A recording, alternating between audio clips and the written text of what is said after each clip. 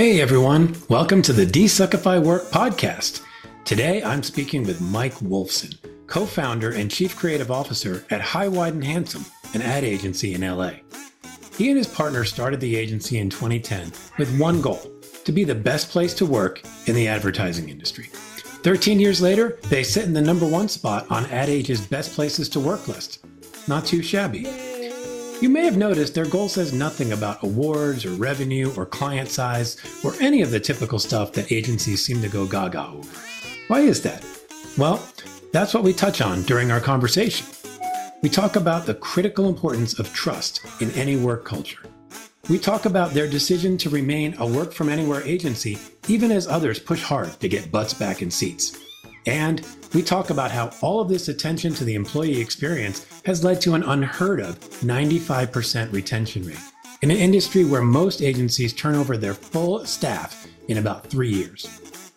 I, for one, am just shocked that treating your employees well leads to happier and more loyal employees. Who could have seen that coming? Okay, let's get to it and welcome our guest, Mike Wolfsohn.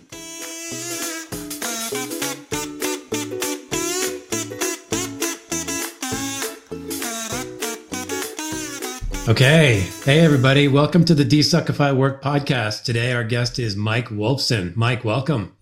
Thanks, TJ. Yeah, great to have you here. Nice to be with you. Yeah, thank you. I'd love to get a quick overview of who Mike Wolfsohn is. You know, what's your story? How did you come to be doing what you're doing today? How did you get here? Well, it's a 28-year journey, actually. Okay. Hard to believe, but Nice. I'm in year 28 at this point in advertising. Mm-hmm. Honestly, didn't even know advertising was something that I wanted to do as a career. Didn't even know it was a career until my second semester of my senior year of college, which was a little late in the game. And it's funny because when I think back, it always seems like it should have been an obvious path for me. You know, when I grew up, my mom had her own business that she ran out of the house. It was a party planning business. And I used to write the jingles for her outgoing messages back when, we all had answering machines in the house and you had to hear those messages every time the phone rang. Yep. And my dad was a basketball coach. And, I used to design the T-shirts and the jerseys and things like that for his practices. So it was always something that seemed like an obvious career path. I just didn't know until I went to a seminar on internships my second semester of my senior year of college. And I heard somebody talk about doing an internship at an ad agency as a copywriter. And when she was describing the job, I was like, that's it. Like that's what I want to do.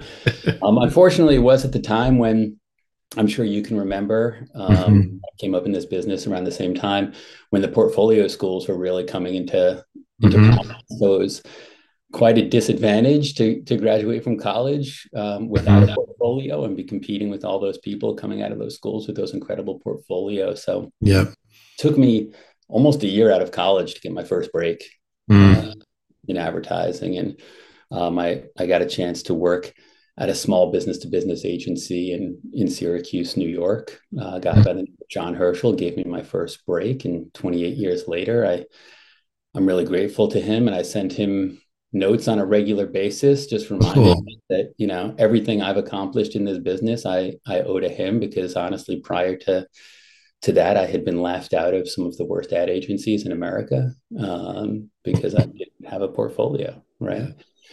So I started out at a small business-to-business agency in Syracuse, managed to kind of work my way up the ranks in the upstate New York agencies. There was a Versace and Saatchi in Rochester that had Kodak and DuPont. And so I worked there for a little while, kind of got my first big break, if you want to call it that, when I went to Darcy in St. Louis.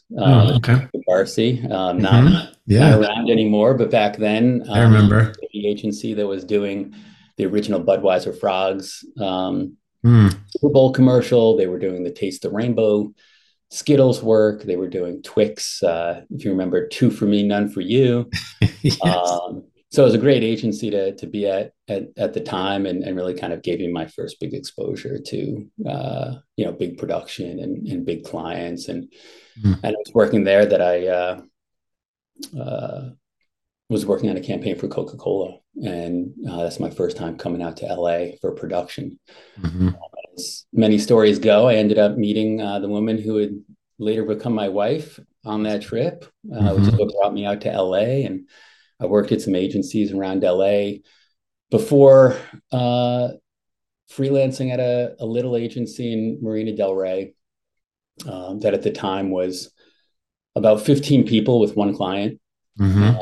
And I spent 8.5 years there, helping to grow that shop to about 150 people and 100 million in billings, where I was ultimately the senior vice president and executive creative director. Mm-hmm. And honestly, it was kind of after 8.5 years of that process, to be really transparent, that I reached a point at 36 years old, 14 years into my career, where I was like, I don't think I can do this anymore. Mm. I don't want to be in this business anymore. Wow. Again, being really transparent, it reached a point where I actually found a therapist a block away from the office. Mm. And I would walk there every Friday at 2 o'clock in the afternoon just to try to figure out whether or not I could come back on Monday and keep going. Wow. So, to be 36 years old and kind of burnt out in the advertising industry, and honestly, at that point, kind of thinking about what else could I do with my life, because I can't do this anymore. Yeah. It's kind of what inspired me to talk to two of my coworkers at the time, guys who were running the account management department, a guy named Magnus Morgan and another guy named John Truscott. And say, you guys want to go start an agency? And not with, I think, the typical ambitions of most people who go and start an agency, which is, hey, we could win a lot of awards and we could get a lot more personal recognition and we could make a lot more money.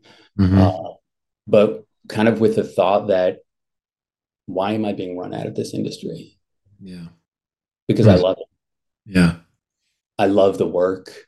I love the creativity. I love the intersection of business strategy and creativity. I love the opportunity to do film and print and photography and typography and audio and just bring all of these tools together. I just don't like the dynamics between agency and employee. I don't like the dynamics between agency and client. And what if we started an agency with the ambition of changing those dynamics? Wow. And so that's what kind of led us to start High, Wide, and Handsome 14 years ago. We did start it with the ambition of creating the best place to work in the industry. Cool. I don't think a lot of people like start an ad agency like, what's your goal? Yeah. It wasn't to be acquired by Omnicom or Publicis. It wasn't to win a gold lion or anything like that. It was truly like, we want to create the best place to work industry. And so that's what we've been trying to do for the last 14 years. Wow. It's a really cool story. I mean, I think, what jumps out at me is you have this moment of, doubt, right? Is this where I should be? And it sounds like that doubt was really fueled more from the experience. You as an employee in this business just going, this can't be it. This can't be it. And maybe at first thinking, well, I guess I got to leave. Yeah, exactly. And then thankfully, I don't know whether it was the help of that therapist or just you kind of mulling it over, you got to some place where you go, well, maybe I can do something about it. And luckily you had a couple of coworkers who you felt would be game for it. And I think I agree. I don't think you hear that too often, that people are creating agencies to be the best place to work. It's usually to do the best work. Maybe you might hear that. So I think that's a really interesting and very different perspective. And how has it gone over these 14 years for you? I mean, I've always described it as an experiment. Honestly, we started the agency with a set of beliefs and a set of principles. Mm-hmm. And, um, one of the quotes, I'm not a big quote guy, but one of my favorites that my partner John Truscott would often say when we started the shop was a quote from Bill Bernbach, which was, "A principle isn't a principle until it costs you something." Right. Mm-hmm. And so I think that was part of the experiment was what if we kind of put these principles into action? Um, what would happen? What if you actually only needed to work 40 hours a week in Mm-hmm. advertising? What if late nights and dinner at the desk wasn't an expected part of the process? What if Saturday and Sunday weren't work days in advertising? What if Mm-hmm. you said no to unreasonable requests from clients? Mm-hmm. Um, and some of the things that we did early on where we said from day one, we're never going to have more than 50 people. Interesting. Easy thing for three guys making a plan in a spare bedroom to Yeah. talk about, right? Mm-hmm. But not many agencies start with a kind of Mm-hmm. fundamental principle. And obviously, if you say we're never going to have more than 50 people, you've already kind of put a cap on what your potential is in terms of The financial ever stuff. being acquired, Yeah. or the type of clients Mm-hmm. win at that type of size. But for us, it was about we want to have a personal relationship with every employee Mm-hmm. within our agency. And we figured you can't do that with more than 50 people. Yeah. We wanted to have a personal relationship with every client that we worked with. We had been a part of the kind of traditional bait and switch pitch at agencies, right? Where you go and you meet all the senior leadership Yep. and the client says, "Hey, you guys, seem like you know what you're doing. You seem like reasonable people we'd like to work with." And then you hire that agency and you never see those people ever again. Yeah. But I Mm-hmm. think more than anything, what we set out to do was change one of the most fundamentally ignored aspects of the advertising industry, which is uh, employee retention Mm. or the lack thereof, to be Yeah. honest. It's an industry where the average turnover is 36% a year.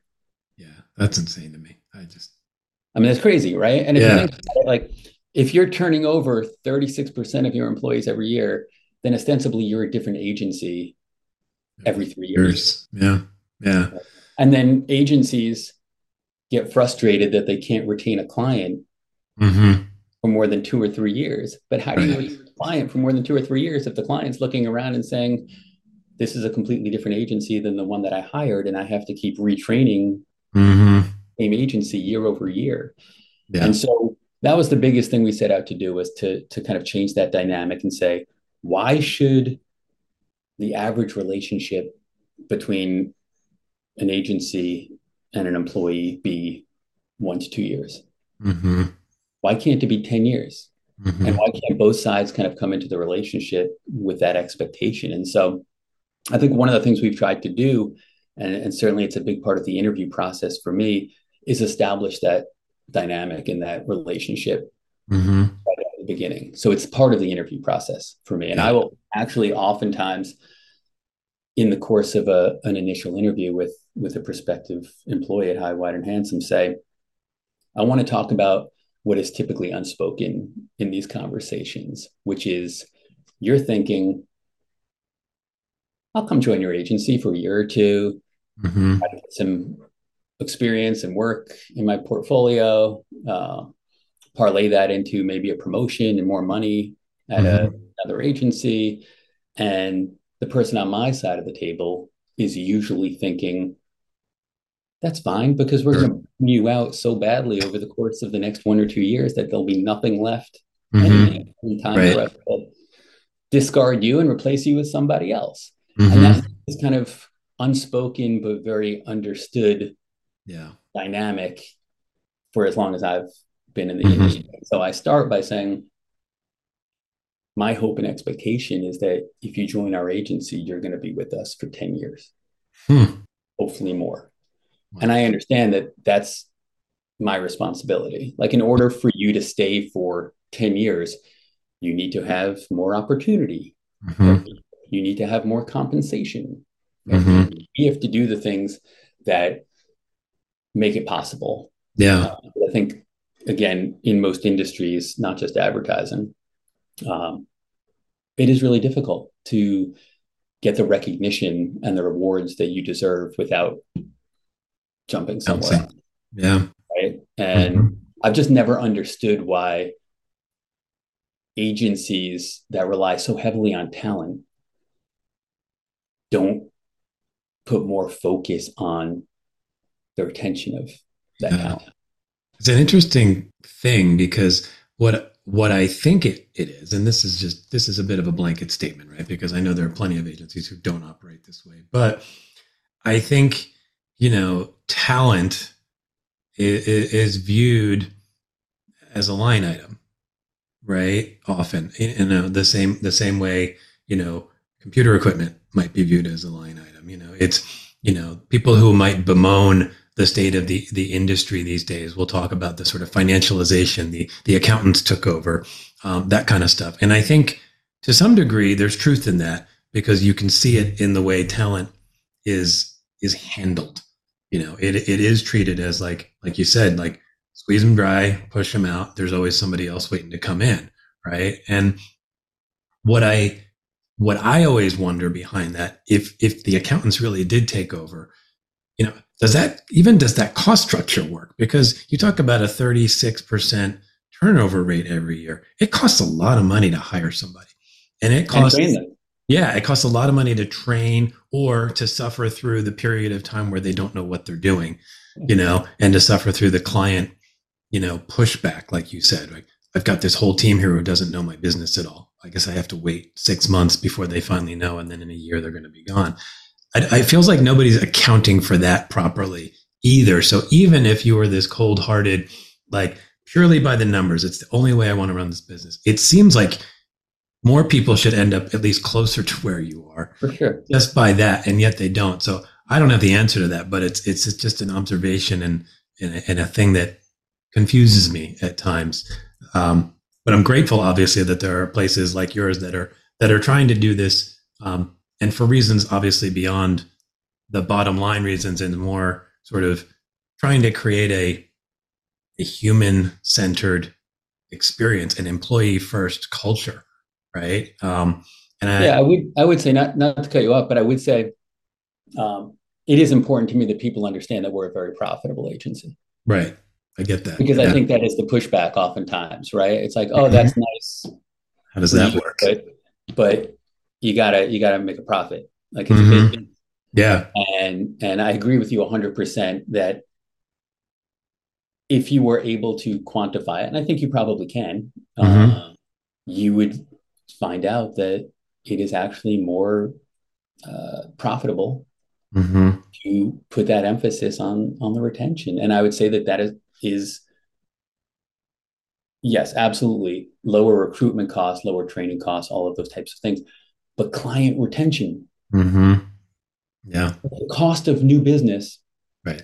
agencies spend so much money Mm. chasing new business. Yeah. And if you would just retain the clients that you had, you Hmm. continue to build on it, but you don't get into this vicious cycle of Hmm. lost this account, now we got to win another one. We lost that account, we got to win another one. And that Hmm. costs so much money, and you lose so many of those. Right. And so, just in the client retention, we have clients that we've been working with since we started the agency 14 years ago. Like Wow. we have one client we've worked with for 14 years, one client we've worked with for 10 years, one for 9 years. Hmm. We even have a client that we've had for 4 years now who actually came to us and said, we really liked the agency we were working with. Unfortunately, there was a creative team there that really understood our business, and they left. Uh, And they brought in other people, and they just don't get our business the way that the other hmm. teams did. So it was a direct one-to-one. Hmm. Failure to retain that team of creatives translated into failure to retain that client. Wow. And so it absolutely is, yes, it's a moral inspiration, Mm-hmm. but it's good business. Like it Yeah. just is. Which is kind of like, it's sort of the dream, I feel like, particularly, I think, in the advertising business, and this might be true in others. I obviously don't have the same exposure, but I think you'll find people who wish and hope for this better thing, right? And you kind of can get beaten down by the tough stuff that you deal with. But a lot of people, even underneath all the surface level skepticism and cynicism, are idealists at heart and really want to do, quote unquote, the right thing. But they also obviously understand that it needs to work. And I think so. The fact that you guys are doing something that feels right, but that also gives you guys a good profit and is a sustainable business model. I think of that as just a good model for others to at least look to and go, if you're interested and you're inspired by the sort of moral imperative to do something differently and do something a way that sits right with your values, it's not a pipe dream. It is possible. And talk to Mike, and you can get a perspective on one way of doing it, at least, right? For sure. Yeah. Yeah. And that's why I say it is a bit of an experiment. Yeah. It is our willingness to go out there and say, Mm-hmm. we'll we'll be the guinea pigs, so to speak. Yeah. Right? If you don't believe that these principles can actually work, Mm-hmm. we'll try to prove that they can. And I do think, I don't want to gloss over how easy it is to kind of start by saying, we want to be the best place to work in the industry. Like, okay, Yeah. what is that though, right? And Yeah. we want to retain people for 10 years. Mm-hmm. Okay, but how are you going to do that? Right? Mm-hmm. I think one of the things I've written about in the past is, if agencies are so good at solving problems Mm-hmm. for clients, Mm-hmm. and they very, very rarely can turn that talent inward. Mm-hmm. What if we applied the same level of creativity to our own problems? Right. First, you have to identify, like, oh, okay, turnover of 36%, that's a problem. Mm-hmm. How do we address that? Yeah. And that's really what we try to do, is say, what are some solutions to the problems that we've seen that we can implement that maybe nobody's thought of before, right? Mm-hmm. So we developed a program, one of the programs I'm the most proud of, something called Peer Pay. Mm-hmm. Peer Pay is a program where every single employee in our company, and I mean that literally, whether you've been with us for a day or for 10 years, whether you're the most junior person in the company or the most senior, every single person in the company can give any other employee in the company a $500 spot bonus at any time for any reason without the need for approval from a manager. Oh, wow. So you don't have to come to me or to Magnus or to John and say, like, hey, would it be okay if I could give Mm-hmm. Lori a 500? You just tell us, like, I want to give Lori a $500 spot bonus. If you Mm-hmm. want to tell us why, that's great. We'd love to hear it, but you Mm-hmm. don't have to justify it. Mm-hmm. And so that does so many things. Like, first of all, the level of trust that instills and reflects in the employees. Going back to what I was telling you earlier about my experience, when I was, prior to starting High, Wide, and Handsome, when I was senior vice president and executive creative director at an agency with 150 people, Mm-hmm. I could not give a $50 bonus to somebody on my creative team. Mm-hmm. I couldn't do it. I didn't have the power to do it.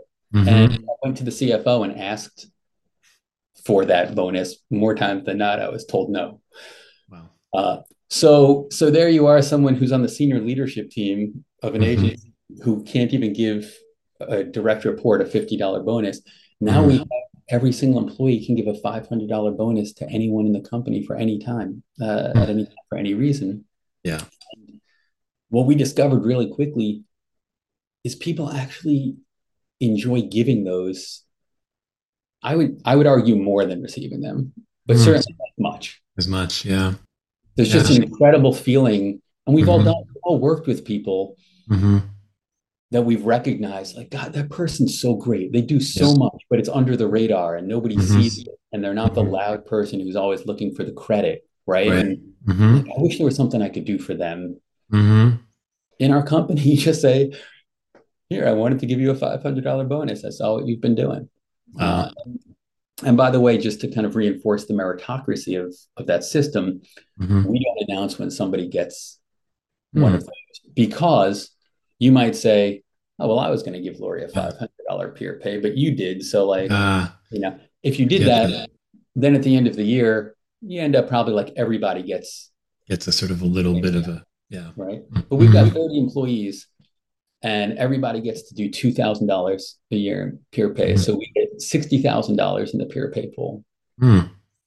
If one person at the end of the year ends up with $18,000 in peer pay, like, Right. Great. great. They Yeah. just, right? Mm-hmm. So, you know, some of the other dynamics that kind of came out of that honestly weren't even planned. The first time somebody came to us and said, I'd like to give my manager a peer pay. Hmm. And I was like, wait a second. Okay, Okay. why Yeah. not? Again, going back to the experiences that we've all had where it's like, God, my manager is so great. They do so much to support me. They do so much to help Mm-hmm. me. But that dynamic is like they can do things for me. There's really just nothing I can do for them. It's like, no, Mm-hmm. you can. You Yeah. can report to your manager. I don't know any other, forget advertising agency. I don't know any other company. Mm-hmm. Where you You can can give a bonus to your managers. reward your manager. Yeah.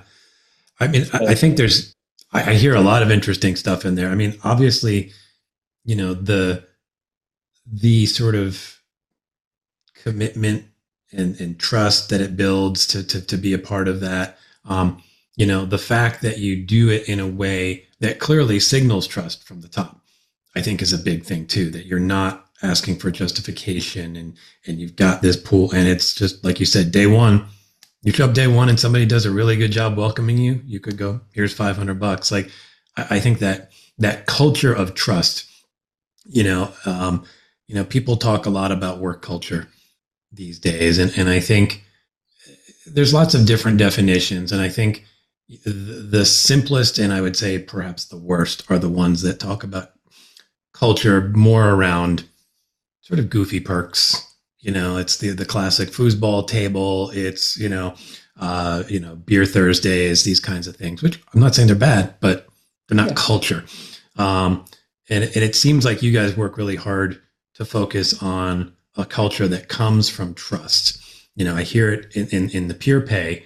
And, I want to touch on one other thing that I think is a really good example of this. And you wrote about this pretty recently. We all went remote 3.5 years ago. Yep. Had to go remote. Suddenly we're sitting in front of our computers and that's how work happens.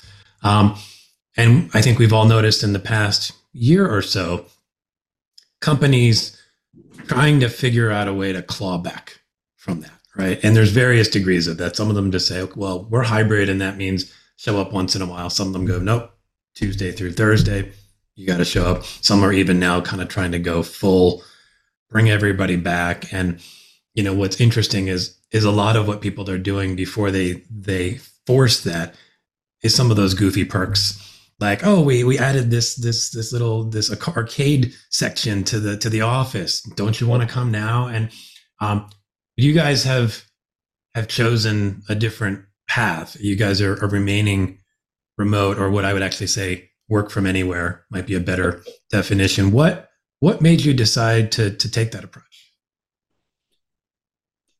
It was such an easy decision. I mean, it's not even anything we've ever had to spend time debating because universally it's been life changing for our employees. Mm-hmm. And again, if you start out with the idea of we're trying to create the best place to work in the industry, well, then Mm-hmm. we have to kind of be responsive to the needs and desires of the people you hire. And Mm-hmm. it's, as I said, just been life changing for so many different people, including me. Yeah. I mean, I'm not going to lie about that as well, right? Yeah. Um, when my two partners, so John, who I mentioned, he's now retired. Okay. He retired earlier this year. Um, but when we were in our most current office, which we've been in since the start of this year, so it's been about 9, 10 months, Mm-hmm. he was going into the office most days. Like, he likes to do that. Yes. That was how he liked to work. Mm-hmm. He had probably a 35 minute commute. Okay. Um, I live a mile from the office. It's about an 8 minute commute for Mm-hmm. me, Yep. and I would maybe get there once a month. Mm. And it's just personal preference of Right. how you like to work, right? Mm-hmm. And so, I think the idea that there's like a one size fits all solution, and that Mm-hmm. it's beneficial to force everybody to kind of work the same way, Mm-hmm. is detrimental. And I had to just be honest about that from my own experience, that I'm not only more productive working from home, I'm happier. And Mm-hmm. in the article that you're referencing, I talked a lot about the opportunity to spend more time with my dogs, Mm-hmm. to spend more time with my wife, who Yep. works from home. Mm-hmm. Um, you know, I talked in that article about my dog Lincoln, who I had for 15 years. We got him from a rescue when he was 2. At the time that I wrote that earlier this year, he was 17 years old. He was, his health was failing. Mm-hmm. Um, and, sadly, a couple of weeks after that, we lost Lincoln. Mm-hmm. But I think about the number of hours that I got to work with him by my side, the number of times I got to take him on walks over those 3.5 years I was working from home, and the idea that I would have not been able to do that Mm-hmm. uh, in a traditional kind of commute and work at the office style is it's like hard for me to even contemplate Yeah. that by a structure of my own choosing, I would deprive myself of those opportunities, right? Mm. Yeah. Why would we deprive so many of the people who work for us of similar opportunities? And I don't have, Mm-hmm. but so many of our employees do, Yeah. and I love it. I love it when I have a meeting with somebody who's at their 6-year-old daughter's jujitsu lesson. Mm. It's Yeah. it's awesome. It's amazing. It's like Mm-hmm. it was unfathomable 4 years ago, Right. 5 years ago, even in our experimental, audacious beliefs of we can do things completely differently and we can rethink Mm-hmm. things. And never contemplated the idea that Yeah. advertising agency, everybody could work from home. Everybody Mm. could remotely. So just listening to the employees and just hearing them say how much it's changed their lives, the ability to spend more time with their significant others, with their children, with their Mm-hmm. pets. We've had people who really sadly over the last few years have had really ailing parents. Mm. A couple of employees whose parents have passed away. Uh, they got to be there Yeah. with their parents for 6, 7, 8 months, Wow. living at home, Mm-hmm. taking care of their parents, spending that time with their parents, working from other sides of the country. Mm-hmm. Wow. Why would you not do that if you had the If you ability? can. So it's been life changing, and to be honest, I don't think it's, if anything, it's increased productivity. Again, I don't Yeah. think decreased productivity. And that's the question that obviously comes up, right? People go, can you be as productive? And I think in our business, maybe more than some others, there's the question of collaboration, right? Mm-hmm. And I get it. The way we always collaborated was, you'd go sit in a room, or maybe you'd even a writer and art director would go downstairs to the coffee shop and concept. How are you finding that side of things working in this more distributed world? Yeah, I mean, I think other people have done a really good job writing about kind of the myth of the brainstorm meeting, right? Yeah. Like, again, growing up in this business as a copywriter, I think I never ever wanted to be put in a room with another person, if that was my art director partner, or people with a blank sheet of paper and nobody having any thoughts or ideas, Right. and starting from a dead stop, right? Like, go. Yeah. Everybody's like, it's kind of hard to think of something with all these people waiting for me to have a great idea, right? So to me, there's always been that myth of more ideas and better ideas if you get a lot of people. Right. The collisions that happen. They always talk about that, right? I think the most effective, again, from my experience, the most effective collaboration has been where, hey, give me a little time, I'll come up with some ideas. You take some time, you come up with some ideas, right? And then we can kind of start that process from kind of a running start, right? As opposed to kind of a dead stop. And I think the tools that we have facilitate that work, right? Yeah. So, being able to jump on Zoom and kind of say like, all right, what do you got? All right, what do you got? And start having those conversations. I don't think it's detracted from any of our ability to do that. And by the way, we still, as I said, we have an office. Have an office, yeah. Some people show up there on some days, but it's entirely up to them. There is no, you have to be here on Monday or Friday or 2 days a week or hybrid. We have people who come once a year. There are people who do like to show up there and work together in that space. And I found that there have been occasions where it is more effective, where we just say like, all right, we're at a point in this process where I think it'd be good for us to all get in a room and get some stuff out on the table and start kind of working in a physical capacity. But it's worked far better than I ever would have imagined. And, we have no intentions of ever changing that. And I do think that's been one of the most unfortunate things for people who were told somewhere in the process that they're working at a company that's going to be remote. And so they made decisions about childcare, lifestyle, where they're going to live, or selling their car, or buying a car, or and then being told like, well, just kidding. Changed our mind. On that, it's just not there has to be, you talk about trust, right? And I've written about trust, and that is what culture is. It comes down to trust. But that trust, yes, obviously hugely important that you demonstrate your trust in the people that you hire, but you have to give them the confidence to trust you. Right? And when you do that kind of stuff, when you say, we're going to be remote, like, sure, move an hour out of the city, or, sell your car or whatever. And then you say, just kidding. How do you trust anything that the employer tells you again?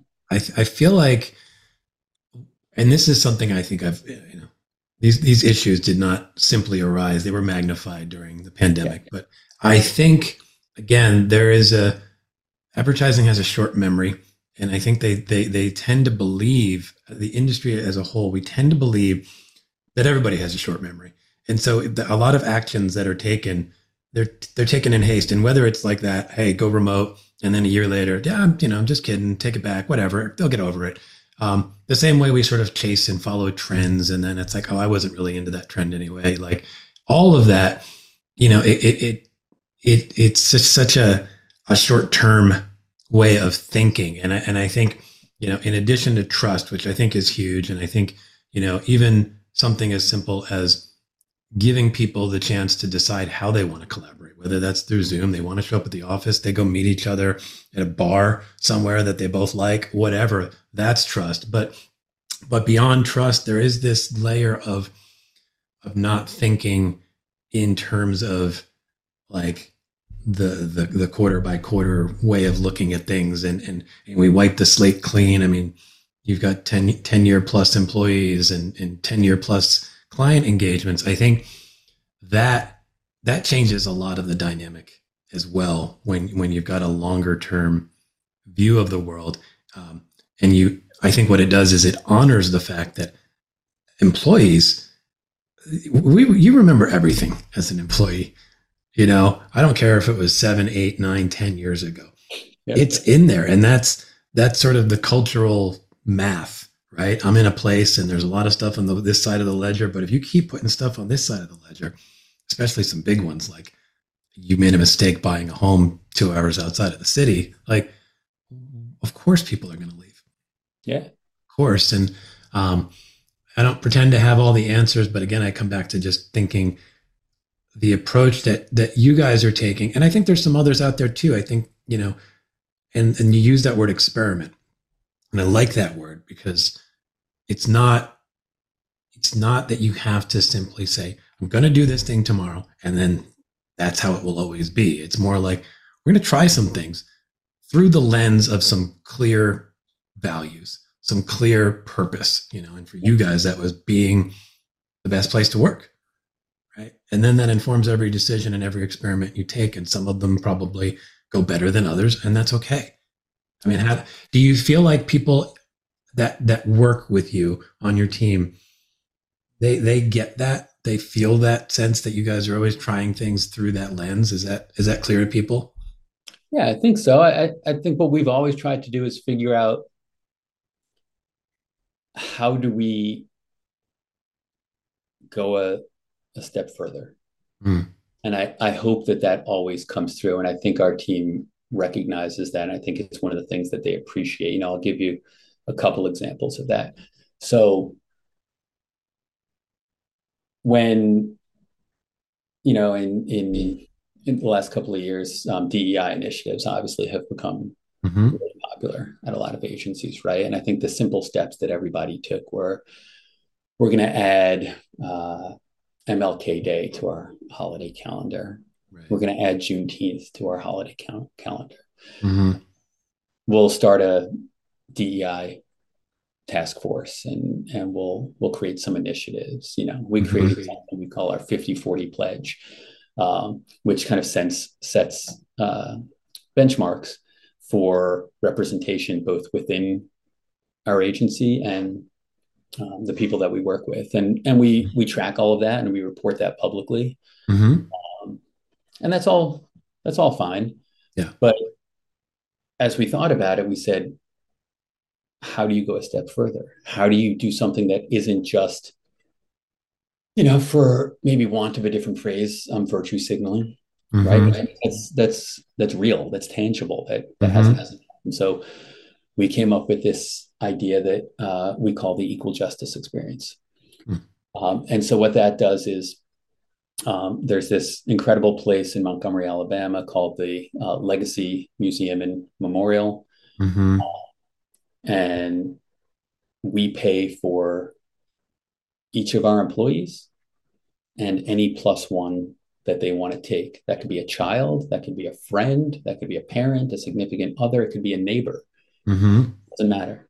We'll pay for them too. Wow. And we pay all the expenses, flights, hotels, admission, meals, everything, for you to go and spend a couple of days at the Legacy Museum Memorial in Montgomery, Alabama. Wow. And it's been a life-changing experience for our employees. So, we didn't just stop and say, like, all right, have we done enough to make a post and kind of satisfy, prospective clients that we're taking action? Yeah. But we go a step further and do something that actually has an impact. Another thing that we did when there was the overturning of Roe v. Wade is we created, as I think a lot of other companies did, some unique benefits for employees who needed any type of care related abortions. Yeah.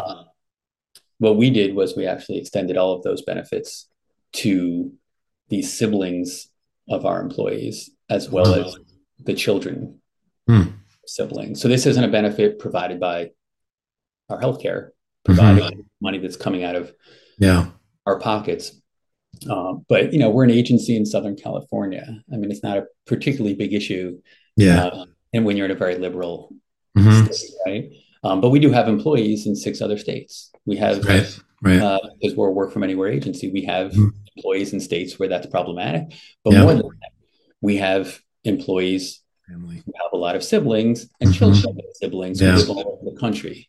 Mm. So we said the benefit that we're providing to you is also applied to all of those Mm. people Oh, in your wow. area. Yeah. And so, to answer your question, like, I think there's a pervasive sense within our organization that High, Wide, and Handsome and the agency's founders are not ever just going to do the minimum Hmm. or do things that other people have done, but they're always going to find a way to go further and come up with Hmm. more unique benefits that serve the interests of the Yeah. employees. Yeah. I mean, that's what seems to come through really powerfully in both of those is that there is that real human impact that you're trying to achieve. It's not simply checking a box. It's like, how can we provide the most impact or value or whatever the right word is to everyone, and in some cases beyond those when it goes to the family. And I think that seems to come back to that more human centered, employee centered kind of a culture. And I have to imagine that all of that just continues to like keep that trust level high, because there is the sort of foundational trust of like, don't screw me over trust, which, talk about your experience when you were like 36 and you were sort of scarred from feeling that. And I think a lot of people have felt that. And so there's that base level of like, Pavlovian kind of just meet my basic needs, and like, and then there's the like aspirational needs that we all have. It's, I want to do good in the world. I want to support my friends and my family. I want to do this, and to be able to start touching some of those spaces for people. I mean, I think that's where it becomes more transformative. And I'm doing this whole desuckify work thing now, and I think like the desuckification can start at the like get rid of the abuse. you know that's great because there's a lot of that and it's needed, but it shouldn't stop there, right? It No. should be this constant like, what else can we do? How can we push this? I you know want I want more than anything, and sure, there's some selfishness involved in this. I can't Mhm. deny that, but I want more Yeah. than anything for the people who work at High, Wide, and Handsome to be out to dinner with friends or sitting around with family at the holidays and hearing, their friends or loved ones talking about how much they hate their job or how miserable they are or some terrible thing that happened to them at work, and Mhm. for them to say like, I love my job and I'm really proud of the place that I work, and to talk about things like, when they go on the equal justice experience, to Mhm. tell a friend like, oh, I'm going to be out of town for a couple of days. Where are you going? Yeah. Going on the equal justice experience. What is that? My Mhm. my company pays for me to, and I'm taking my daughter, and, Mhm. and they're sending me to the Legacy Museum and Memorial, and we're going to have Mhm. this experience together. And like for me, I mean, we do reviews. Our review process is basically inviting each employee either over to my house or over to my partner Magnus's house, Mhm. and we make them some coffee, we bake some treats, we sit in the backyard, and we just talk for a few hours every Mhm. year Nice. in at our houses, and Mhm. it's just a very personal conversation. There's no Mhm. rating systems. There's no you Right. got a 10 in this and a 7 in this, and Yeah, of it's just a conversation. Of course, we have notes and things to talk about and course. specific things, but um, we did a review with somebody a few months ago, and she said, she's like, sometimes I feel bad when I talk to my friends about my job because I love it so much, and I have to kind of stop myself from making other Mhm. people feel bad about it. Wow. And I'm like, that's what we want to hear. We want to hear that sense of pride, uh, Mhm. that goes beyond, like you said, it's not just my job doesn't suck. Right. Like, they don't do all the terrible things to me that Yeah. everybody else has to suffer through. Yeah. But it's actually a source of pride. Yeah. And I should say, to be honest, I while yes, I always love when our employees feel like they have the best Mhm. job and work at the best company of any place they know. Mhm. It is an ambition for me. Honestly, the reason I agreed to come on here and do this is, it's nice to provide that for 30 people, Yeah. but like I'd like to see it for a lot more. So I'm probably lying when I say, like, I love when I hear, like, oh, Yeah. my friends hate their job, but like I get to tell them how much I love my job. Like, Right. honestly, part of me is like, Yeah. well, how do we fix your friend's job? Yeah. Right. Well, that's Like, that creative problem solving thing that we can't shut off shows up. Right. yeah. And And that's why I want to spread the gospel as much as possible, right? It's why I yeah. write about these things. Like, when Mhm. we came up with peer pay, I wrote an article on LinkedIn called, Mhm. uh, "This is the best employee benefit we've ever come up with. Please steal Mhm. it."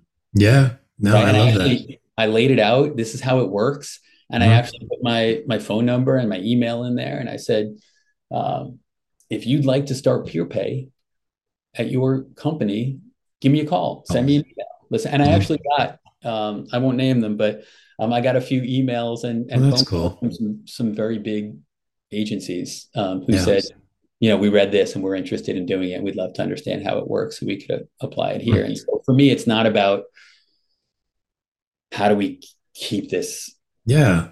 secretive, and how do we kind of just create this incredible little island for these 30 people, but Mhm. how do we help influence? Because again, if it's the experiment and we're the guinea pigs, then I want people to kind of look at us and say, okay, you took the risk, you showed it works, now we'll Yeah. take that. I'm gonna grab that. Yeah. I mean, that's the beauty of experiments, and it kind of leads into one of the final questions I like to ask, and I feel like the answer is already forming here. But if you could wave a magic wand, what would a fully desuckified work world look like? I mean, what does that look like to Yeah, you? I mean, I wish I had that magic wand. I think, I guess I would answer that with something I've said a lot and written about, which is, I think most companies create their policies for the 2% of people that can't be trusted. Mm-hmm. Yeah. And that has such a negative effect on the 98% of people who can. Yeah. But it's such a strange dynamic. Like, Mm-hmm. everywhere I've ever worked prior to High, Wide, and Handsome, there was always, again, we look at peer pay. Mm-hmm. Everyone who hears about that says, but isn't somebody going to game the system? Like, Yeah. isn't somebody going to say, I'll give you $500 if you give Mm-hmm. me $500? And Right. my instinct is to say, like, that could happen. Somebody might do that. So let's deprive Mm-hmm. All the everybody of others. that Yeah. program, right? Mm-hmm. Which is such a backwards way of thinking. And I do think, if there were one thing that every company in the world could do to completely fundamentally change that dynamic and turn themselves into a significantly better place to work and engender Mm-hmm. significantly more loyalty from the most valuable employees, it would just be to say, we're going to set our policies for the 98% of people who can be trusted. And Mm-hmm. we'll deal with the 2% Right. who end up misusing Yeah. whatever Yeah. benefit we provide. But most companies say, we're going to make the policies for the 2% who can't, and that's at the expense of the 90%, 8% of people. And why would you do that at the expense of the people who are the most trustworthy The and most reliable? trustworthy and often the most valuable, like you said. And yeah, I feel that. I've never thought of it that way, but that just immediately like hits me because I imagine people who listen to this will be nodding their heads like, yeah, why is it that way? So I love that. So the last question I ask everybody is a little sillier. Um, I'm big on sound effects with this show. If you listen to the intro or the outro, you hear cat meows and people yelling and all that stuff. And I lean towards goofy sound effects. I make fart noises and all this kind of stupid stuff because I'm a 10-year-old at heart. Um, I'd love to get something from you. Is there any kind of sound you do? You make it to your dog, whatever it is, like that we can add to our library of desuckified sound effects? Yeah, I can probably give you something. Okay. And I think it kind of relates back to the conversation we've been having. Hmm. As we've talked about, one of the huge benefits to me from about working from anywhere has been the ability to spend so much more time with my dogs. And we did Hmm. lose our dog Lincoln, but I do have another little dog named Tina. Um, we got Tina at a senior adoption day about 5 or 6 years ago when she was 10. Um, she's the most incredible little Shih Tzu mix. She has 8 teeth and these little bow legs in the back that Hmm. kind of make her walk like a little cowgirl. Yeah. The biggest dewy eyes and honestly, my wife laughs at me all the time because anytime I walk into a room with her, I just look at her and I make the same sound every time. And what's amazing about it is, again, going back to what we've talked about today, these are things that if I were in an office, I wouldn't get the Hmm. benefit of, right? But like I could Yeah. be on a call and maybe have a bad call, and I walk out of my office here in the house, and then I walk into the other room, and there's Tina, Yeah. and like the change just happens instantly, right? Mm. Like I walk out and I'm just like, oh man, that was a tough call. Yay! That's it. Like I just see her, and and that's what happens. Like she just brings that joy out of me, right? So like no matter what's happening in my life, it could be like, oh man, I got to get on a flight, and yay! And I and love it's that. just like visceral. It's involuntary. Yeah. Yeah. Look at And- this little dog with these dewy eyes and this sense of joy, and yeah. it just kind of elicits that response from me I love every time. that. And, in a lot of ways, like I said, it is part of, to use your word, the desuckification process. Yeah. When you can have the benefit of those things that bring joy into your life in a way that just weren't conceivable.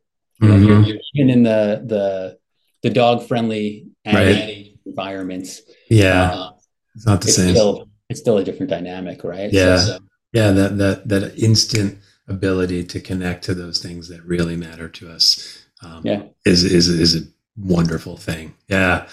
Well, Mike, I really appreciate you coming on today. I think I'm with you. I'm here to help support you in preaching that gospel. I think you guys are doing a lot of wonderful things that that are absolutely the kinds of things that come to mind when I started this idea of desuckify work. It's just, I think we need more of it. We need more people doing the experimentation thing. Before we go, I just want to give people a chance. If anybody wants to follow you, what's the easiest way to keep track of what you or your company is up to? Yeah, I mean, we're on Instagram at we are HWH. Mm-hmm.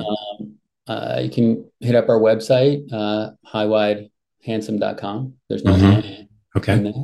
And you can find us on LinkedIn as well. And, hopefully we're in the process right now of trying to defend our number one ranking on Ad Age's best places to work in America list. So we were proud Awesome. to rank number one last year on that list. And the survey just went out this week to all of our employees. So, hopefully people will see us on that list again in 2024.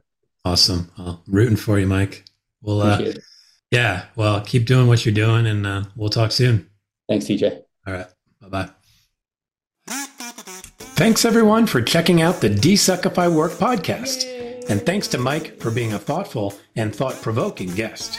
You can follow Mike and High, Wide, and Handsome on LinkedIn and check out their site at highwidehandsome.com.